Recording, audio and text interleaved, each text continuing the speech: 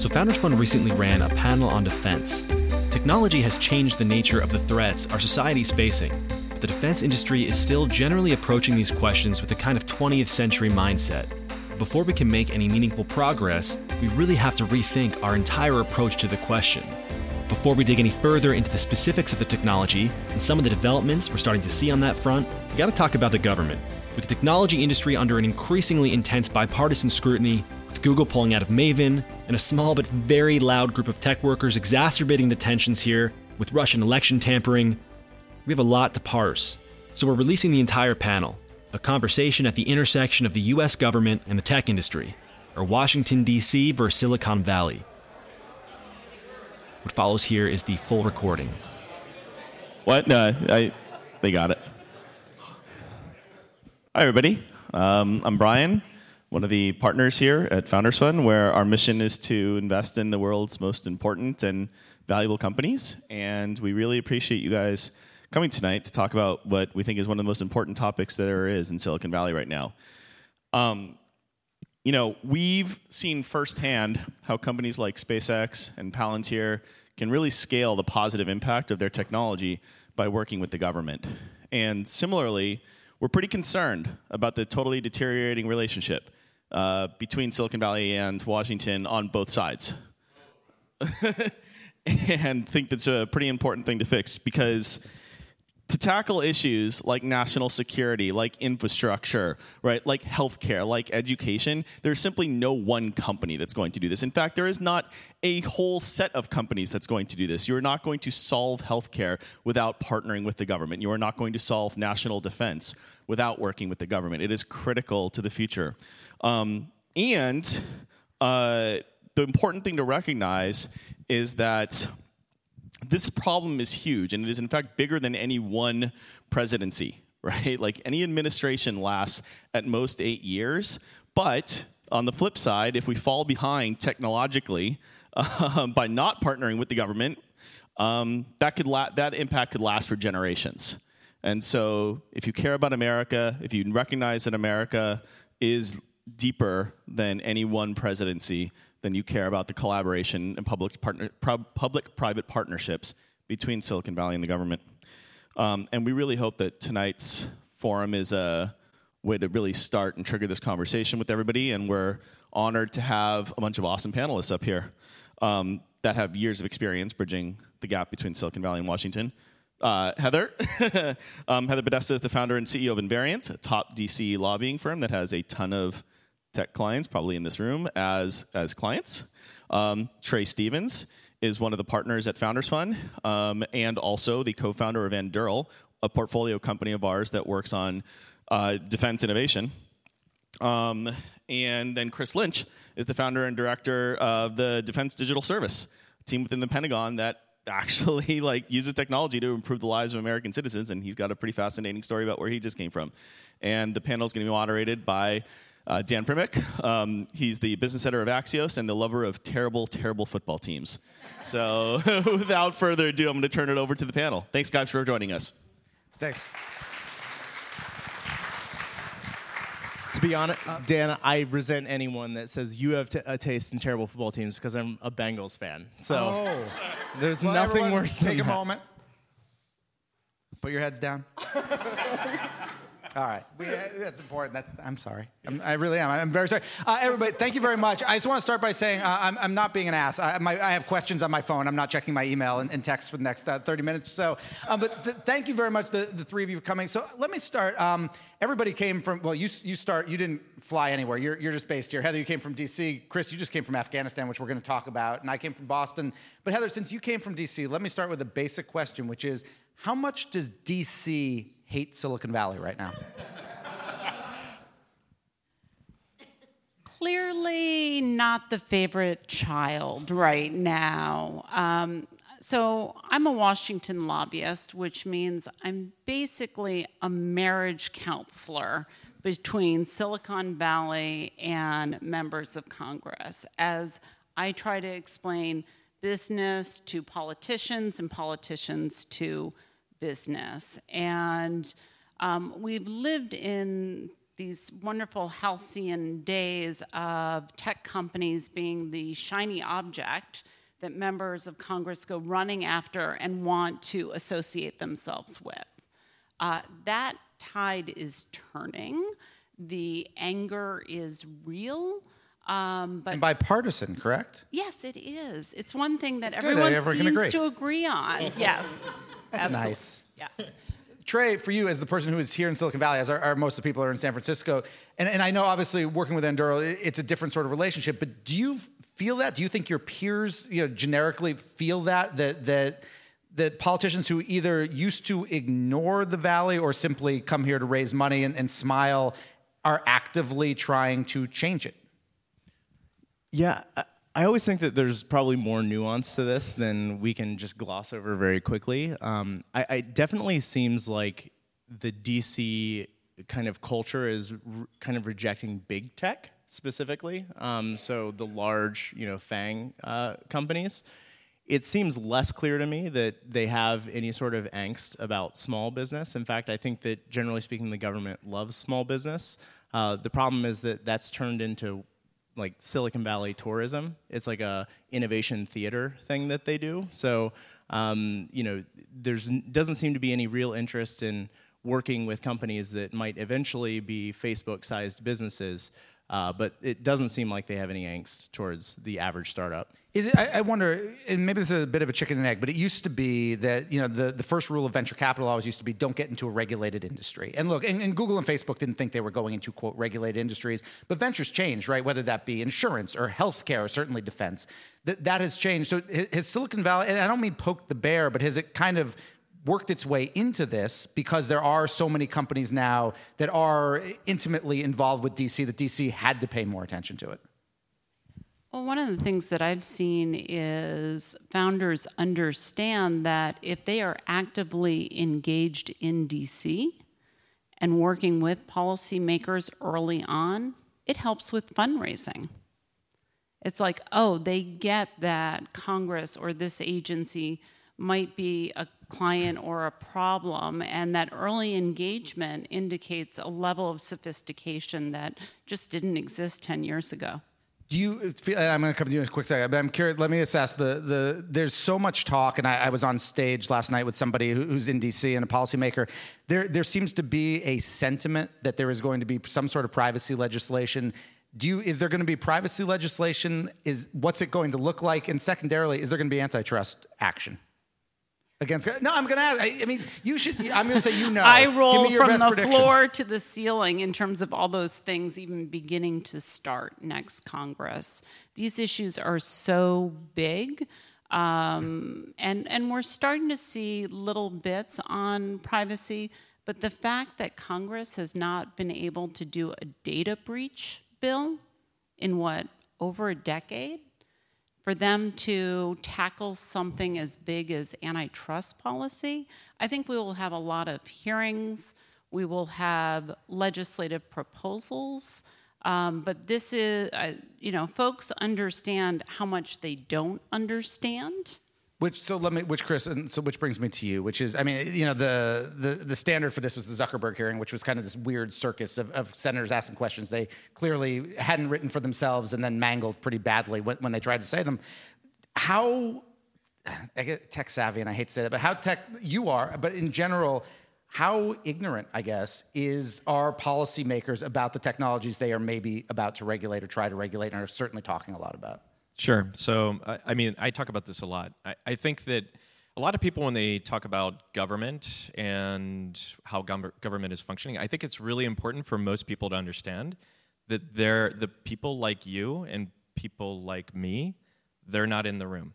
They're not there. So people talk about policies and laws that are going to be passed. Imagine that people are going to write policies or laws around things that you intimately understand, and they know nothing about it. But they're still going to write it. They're still going to pass legislation. So if that worries you, welcome to my world, right? Aren't you in the room? Isn't that part of your job? You're supposed to be in the room. But I'm like a cold glass of water in the fiery depths of hell. I mean, that's like it's a very small group of individuals who are able to be there. And yeah, it is. And that's, so a lot of time I spend time talking about really what I believe is the fundamental core of the issue, which is talent, people. So let's talk about that. And so and correct me if I'm wrong about this, but I think I'm right. You started when Obama was still president. You stuck around for the Trump administration. So was the flow, I mean, the perception at least, is the flow of call tech talent or people who are interested in being in kind of nonpartisan federal government tech positions it was a bigger funnel when Obama was president. Is that fair? Yeah, that's true. How tight is that funnel now? What's flowing through it? Well, it is a smaller, it's a smaller group. And is it a supply or is it also a demand issue? In other words, the other thing is the Obama White House was considered to have much more interest in this than the Trump White House. So, I'm over at the Department of Defense, and I think that at least on our end, it hasn't changed that much. And maybe that's just because of the fact that at the DoD, the mission is pretty much all over the world, right? It's a really big organization. 3 million people, not even including contractors. And I think that for us, it's a pretty nonpartisan thing. So it's pretty easy to jump onto the mission of helping defend people and things like that. When you come down to White House priorities, it's a little bit harder for me to say because I don't really work too much on things with the White House. But we have seen it's harder to recruit right now, and I think that it's probably more important now than ever that nerds show up. Why more important now than ever? Because this is just my honest take. You all have, and I'll just go back to what I said. There are people who are going to pass laws, they're going to write legislation, and it's going to impact you one way or the other. Like, it's going to get done, right? We're going to do all the things that government does, whether or not you come. So the thing that I believe is super important, and maybe it's just me being there and actually seeing it, right? I started this thing, I joined the White House version of the team, United States Digital Service. Actually, Jennifer Anastasoff here actually recruited me in, along with Todd Park, who was the CTO at the time. And it's been a fascinating thing to watch because over the past 3.5 years, I've literally seen that we need a lot of work. Like, things that you think are working need a lot of help. Can you give an example? What's a big thing that's not working that we think might be? I always talk about the very first project that I ever worked on. Literally, the first thing that I worked on was how to move service treatment records. Actually, I worked with Evan Cook over here on this. Worked on moving service treatment records from the Department of Defense to the Department of Veteran Affairs. Now, that probably doesn't mean anything to you, but essentially it's the thing that's the document that makes sure that you get your medical benefits and treatment and care as a veteran. And literally, in the case of what we found, a JPEG could end up being the difference between life or death for someone. That's crazy because the Department of Veteran Affairs would only take PDFs, and doctors didn't know that, and they would scan things as JPEGs, and it could actually kill someone. Like, that's amazing. They could actually not get chemotherapy. That's crazy. So things like that, there's just so many of them, and the Department of Defense is so large. It's like a country just by itself. Trey, I wonder, running Endural or helping to run Endural, how do you see and now you're not a government organization, you're a private company that happens to be working with the government.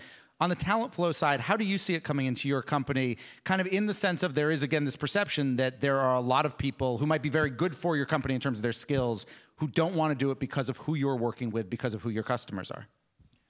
Yeah, if you think about the ideological persuasion as being like a bell curve distribution, there are like people at one side. But not here. I mean, it's a weird distribution here. I would actually think, I think it's actually probably closer to bell curve than people think. There's like some small amount of people that are just never going to be interested in doing this work, particularly in a partisan context that they're not comfortable with. But I think that's a pretty vocal minority, but it's still a minority. And then you have people on the other end that are like super patriotic, and they're probably already working for Palantir or SpaceX, to be honest. Like, and that's like a smallish. Do you think? And I'm asking you something that you might not be able to know because you'd have to survey, et cetera. But do you think the employee base at Palantir, the employee base at SpaceX, politically speaking, or maybe not partisan-wise, but political ideology speaking, is a lot different than the base at Google, the base at Facebook, the base at any really kind of generic tech company?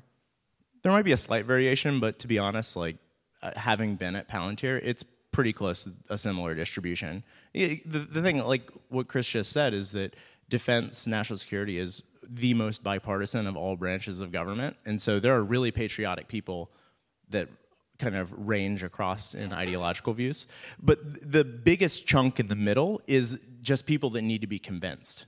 And I think that's where we're doing the worst job, is that we're just not convincing anyone, and so they're left kind of to their own devices. And so, When you say we're not convincing, who's we and convincing them of what? I mean, I guess from this context, I'm speaking as a not official representative of the U.S. government. The U.S. agree. government, yeah, thank you. Now it's official. You've been deputized. I'm on the Defense Innovation Board, so I guess that kind of counts. So the United States government is not doing a good job communicating to people that might otherwise be interested in doing work to help. It's interesting. So the obvious questions. It's the orange elephant in the room. How much of that right now? How much of the problem, from your perspective, is Trump? And not that it's a Republican-Democrat thing, but it's specifically a Trump thing. You worked on the transition. How much has Trump made? And you guys didn't exist before, but has made this harder. You said that defense is considered this commonality, and I agree with that. But defense also plays into stuff that's happening on the border, and that's very Trump-specific. I would actually kind of break down the Trump thing as you can kind of make that a reaction about a person, and as Chris suggested, it is a little bit harder as a result of that. But if you break it down as like a it's a person, it's policies that come from a person. Sure, but what I'm saying is that if you break that down more about like changing views about nationalism, I think would be like an interesting way to frame this. One of the things that Google's CEO said in the context of the Project Maven stuff, which we may or may not get back to, was, wouldn't you rather a globalist company like Google work on this than a nationalistic defense contractor? And so the kind of subtext there is that nationalism is xenophobia, and I think that's kind of the real push that you're getting is like, yes, it might be a reaction to Trump, but even more so than that, it's a reaction to like possibly like pushing back against the concept of a nation state. But it's also a reaction to the fact that we have been living in a really peaceful time period. Our homeland has not been attacked in the way that it was in 9/11, and that was a huge call to arms, and that filled in that center where folks wanted to help American companies working on behalf of the country. And so just this quiet calm, I think, has led to a little of the flattening of that curve. That's interesting. You mentioned the Project Maven thing, so let me bring this up and kind of change this a little bit, which is to talk a bit. Trey, what's your perspective on kind of where we're at when it comes to employee activism within companies? But more importantly, is there a role for employees within a company to be activists on issues that obviously there's a role for things that a company is working on, but more broader than that, to push their CEOs to take basically political stands on things? Is there, from your perspective, is there a role for that within companies? I mean, my very strong opinion is that the fact that we get to sit around and have these discussions and actually be activists within our companies is like, this is exactly the values that we should be protecting. And this conversation doesn't happen in authoritarian China. And so I actually do think it's really important to protect the right of an employee to push back against their management when they think their management is doing something wrong. Now, the place where the corporate activism stuff gets a little messy is that it's really like also the responsibility of the company to clearly communicate to their employees what it is that they're doing. And so the employee isn't left to their own devices. Which can be when they're tricky in deciding defense, what's going though, on. because they can't always be as transparent as they want. It actually doesn't have to be as complicated as they make it. From what I understand about what happened at Google, there was a very, very small number of people at Google that even knew they were doing work with the Department of Defense. That type of stuff doesn't have to happen. There should be more open communication. And you get this kind of phenomenon where you have companies in Silicon Valley that are doing important work with the DoD, and they frame it in ways that they think are going to be more palatable to their employees. Like, we're delivering water and medical supplies in Afghanistan. And really, like, they're just not telling their employees what's really happening. And it ends up biting them in the butt, because when the truth does come out, now you have this messy situation where you haven't told people what it is that you're doing. And if you just clearly communicated and had an internal dialogue about the ethics of it and why it's good, why it's bad, why we've decided to do it, I think these problems would be a lot less severe. That's interesting. I mean, Chris, one of the things that I heard, and it was partially about the Project Maven thing, but I've heard it from other people inside of tech, kind of rank and file people inside of tech, is, even if there is transparency, if the employee feels they actually know what's happening, and if it is considered to them an inoffensive, call it an inoffensive, moral or political thing, and a nonpartisan, there's still a concern, and this goes back arguably to Trump, depending, for somebody who's on the left-leaning side or an anti-Trump side, that they are going to help on a technology side create something that could, after their hands are done with it, after the project's been delivered, get used in a way that they disapprove of. And it is kind of the old nuclear bomb thing, right? Like, we built something and we didn't realize the consequence of it. Is that a legitimate fear that people have? I mean, speaking as the person who they handed over to. Sure. I think that we're giving the government a lot of credit.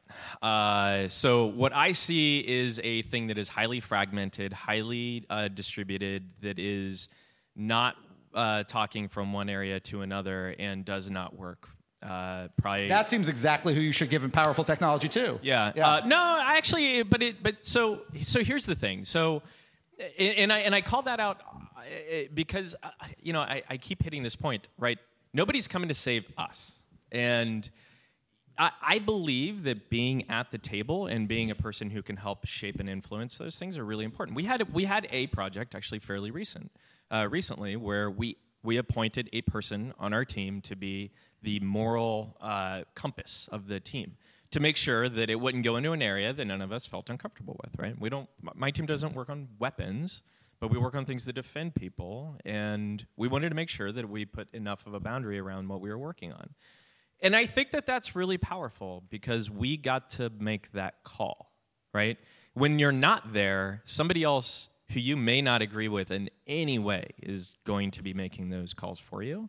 And I don't necessarily believe that we're at a place right now where we should be worried about the government like becoming incredibly good at sharing things that are being built and coming up with some way to distribute it across the entire government, because I'm not seeing that.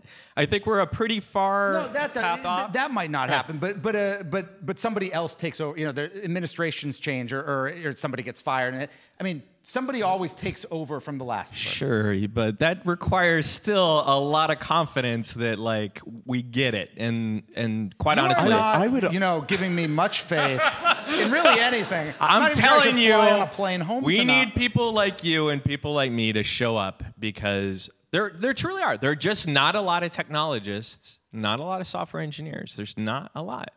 And I'm being honest. So we have lots of contractors. There are lots of contractors, traditional contractors, defense industrial base, all that kind of stuff.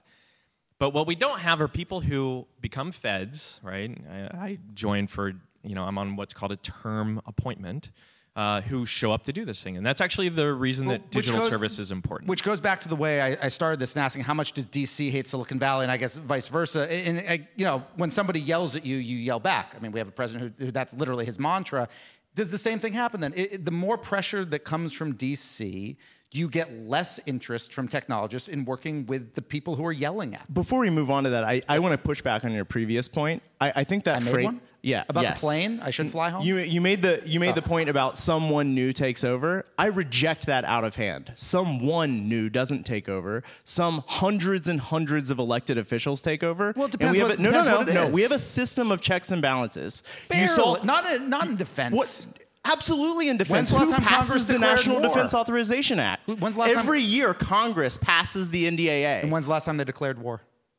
That decision to go into places like Iraq and Afghanistan is a legislative decision that's made by Congress, which we elect hundreds of people into. To Trey's point, though, we always talk about a handful of people when we're talking about an organization that is literally managed and run day by day by 3 million people.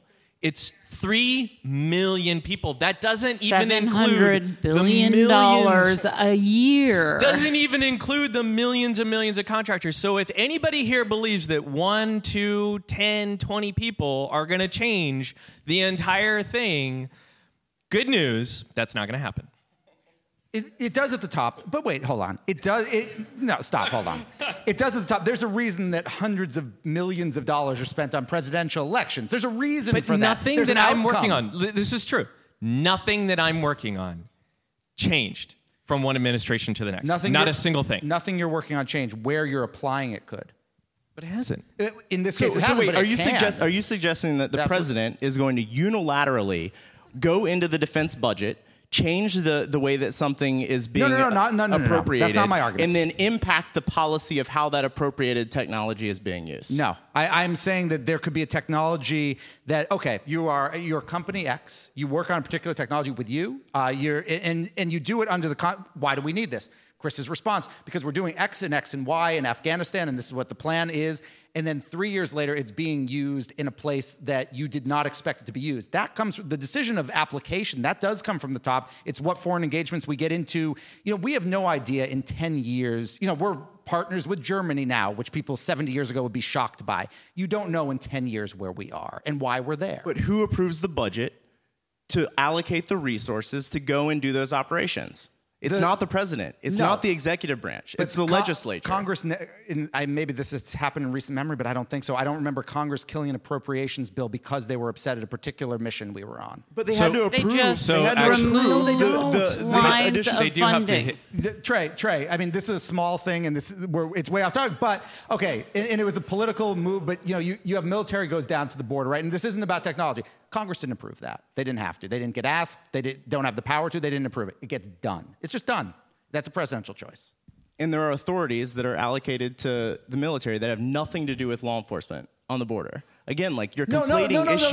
You're making Trey, something that it's not. Trey, I'm saying that you said there's checks and balances on something like that. There are no checks and balances on that, and we have had plenty of actual military engagements that Congress has had no say in. You know that. Plenty of them. Lots of them. I mean, Bush just died. Congress didn't allow them to go into Panama. Went into Panama. So Way off topic, but nonetheless. way down the weeds, but I will say this. I have not seen, so I'm just going to take the straw man argument. Could something that we build today be completely used in a completely different thing in a very long time from now? Maybe. But I think that it's such a straw man where I could say that right now you could literally impact or change people's lives, and I think that that's meaningful. And worrying about how something might be used in the future seems antithetical to how we build things out here anyway, right? I mean, if you think about how we build companies, how we build products, I think that is we're being way too farsighted on something that is completely theoretical at that point. Fair. Let me move on. And let me move on to something which is, I asked about employee activism, but let me ask about kind of stuff coming from the top. And Heather, I wonder how you advise companies on this. There have been a lot of issues, kind of broader macro political issues, which kind of everybody in this room has opinion on, everybody around dinner tables have opinion on. And CEOs of companies didn't used to have opinions on they had them, but not ones they had to state publicly, certainly not on behalf of, their 20,000 employees. What's your thought? But that's become a thing in the last few years. Is that a good development? When a CEO talks to you and says, my employees want me to take a stand on thing X, what do you say to them? So the line between politics and entertainment has disappeared. And so all of us are living sort of tweet to tweet. And for CEOs, this is a really treacherous landscape in terms of, okay, when do I speak up? And what issue? It's like, a third of my employees are crying after the election. Do I say something? What do I say? Don't say anything. All right, we have Charlottesville. Is this the moment a CEO is supposed to speak up? And you did see sort of CEOs across the political spectrum speak up, give money. And so coming into the last couple of years, we've had these series of activities where employees want to know where CEOs are. Border is another example. And it's like, do I march? Do I tweet to other CEOs that I'm going to go march, that I'm giving money? And at some point, the shareholders, the investors want you to do your job and focus on the product and the service that you're developing, and picking priorities and understanding that in this entertainment political world swirl that we're all living in, that it's okay to hold on to silence and really be selective in terms of when to weigh in. And one of the things that I advise folks to do, CEOs in particular, is you've got to have a life outside of work. And you've got to be committed to your local community in a way that doesn't reinforce your bottom line. And that being engaged in the community is really, it makes you a better CEO. Trey, how do you view this? And when you talk to your portfolio companies, you take Anduril out of it, but like, what's your thoughts on it? If a CEO came to you and said there was a particular policy, I've got a bunch of employees who are upset about it. As a CEO, I'm personally feel very strongly about this. Do you feel that they should make a public statement? These are companies that obviously are already on Twitter. The CEOs are probably personalities of a sort at this point. Should they? Is it a question of size? In other words, it's different when your Facebook is compared to a 20-person startup. What do you advise them to do? I mean, I think there's an impact internally, whether you're 20 or 20,000, to decide whether or not you need to say something. There's also a difference between saying something to your employees and saying something publicly. Sure, but maybe your employees also need you to say something publicly to make a statement on behalf of the company. I don't know. It feels like a very case-by-case basis type thing. I don't think it's completely out of place for someone to say something if they feel like they should. Is it really a new, and I wonder, is it actually a new phenomenon? I said it is over the last couple of years. Or is it just that the way that's communicated is now different because it's via Twitter, et cetera, in the sense of, companies for years have donated money to political candidates and to causes and to PACs, et cetera. So is it simply the difference that they used to just give lots of money and now they also have to add 140 characters to it? Or whatever the hell it is now? We're definitely living in a world of greater transparency and the ability to get out a message very quickly. But what we've also seen is, as the communications department frets about how to do those characters, the news has moved on. And so unless you're going to engage immediately, you don't need to talk about what happened 48 hours ago. It is short. It is quick. Chris, is there pushback from your perspective? So, you get a CEO who comes out and makes a statement, say about a DoD policy, for example. You guys are trying to potentially work with these companies. You're kind of trying to work with everybody. Is there pushback then inside, basically screw them? Or does that not happen? And I know that's a really binary question, but more of a sentiment. Does that build up? I don't really think that that's as big of a thing, just because of the fact that going back to how much of... So there's this thing in government, it's called acquisition, which is its own terribly complex Byzantine little maze of things that you have to work through, which is basically mean how do we buy things, right? How do we get a thing? And it is intended to be an incredibly fair process. And so regardless of how all of those things pan out, it is supposed to be somewhat abstracted from that. It doesn't resemble what any of you would ever do for purchasing in any other part of your life. And so the good of it is that it allows for, regardless of what somebody says, is if they have a product that can actually fill a need, they can still bid for it. So that's how Congress has written all the legislative language. So I don't know that I directly answered your question, but I don't think that it really matters at the end of the day on how the government purchases. Where I think it does is how people perceive those companies, right? Yeah. So we have a few minutes left. I'm going to ask all of you this, but Chris, I'm going to start with you because you just came back from Afghanistan. I want to hear from you guys what you think the most interesting project that you've seen, that you've been working on, that kind of is this intersection between technology or Silicon Valley and DC, or where you see the biggest opportunity that's kind of empty right now. But I guess for you, I'm just curious what you were doing in Afghanistan. Sure. So the Department of Defense runs literally one of the most technical mission sets in the entire world, whether or not the technology is good, bad, old, or new, right? And so I just flew in today from Afghanistan, so that was a really long commute to come here. I think I'd probably beat everyone. He beat both of us. I think I beat everyone. May have beat everybody time-wise in total in the entire room. My team was looking at a problem that we call green on blue attacks or green on blue violence, and that is a really sadly nice way of saying sometimes when we have the coalition forces who are out in these dangerous places, the people, the forces that we're training up to run the country. So the mission in Afghanistan is not a war fighting mission. It's build a government and do elections and have a police force and have a stable government with all these other things and a military. And sometimes the wrong people end up getting next to the coalition forces and they kill them.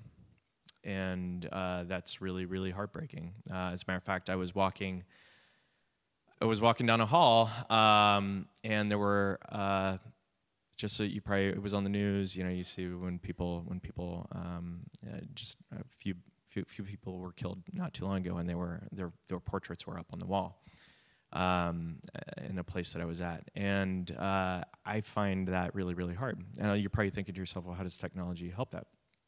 Well, we do a lot of vetting when we bring people into the forces there in Afghanistan, and not all the systems that we want are all connected, and it literally results in people who have either been turned or have gone in with bad intent from the beginning, showing up and killing people, and these are people who have families, kids, right? And nobody out there wants. It's not a war fighting mission.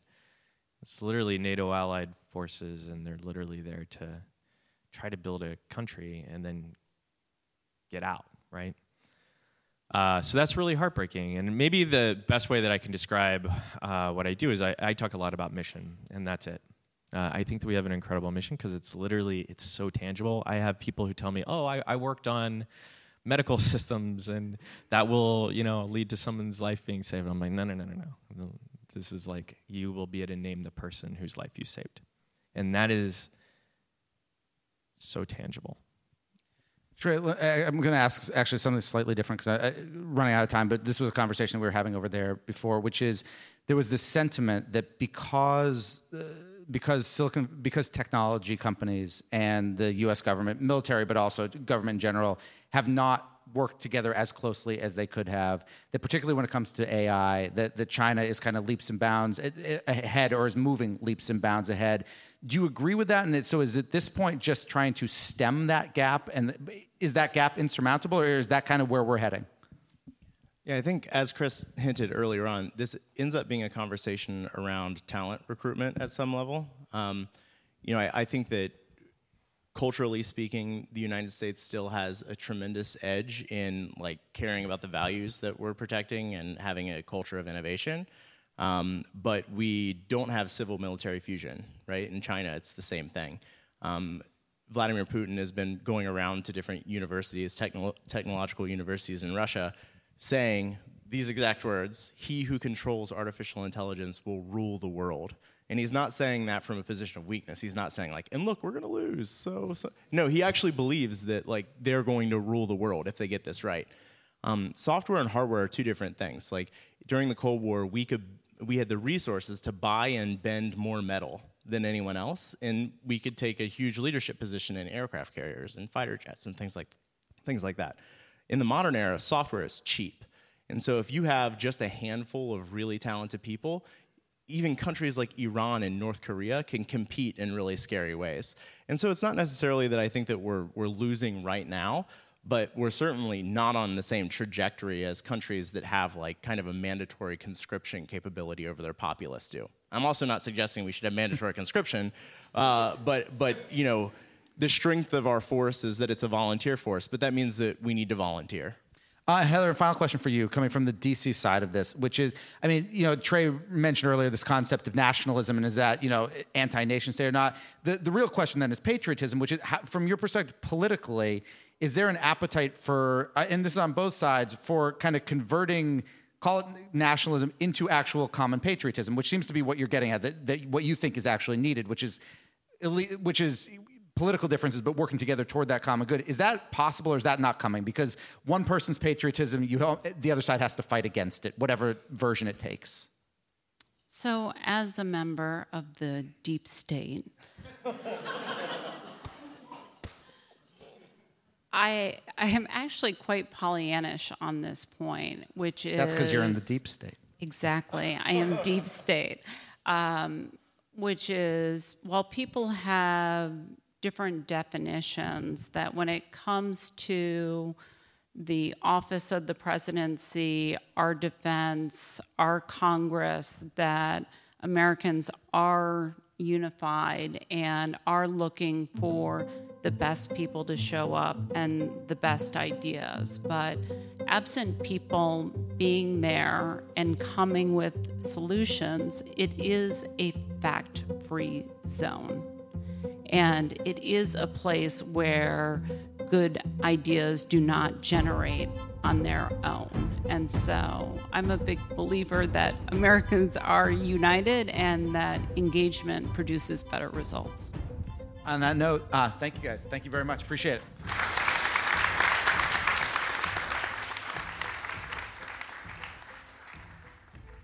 You are listening to Anatomy of Next.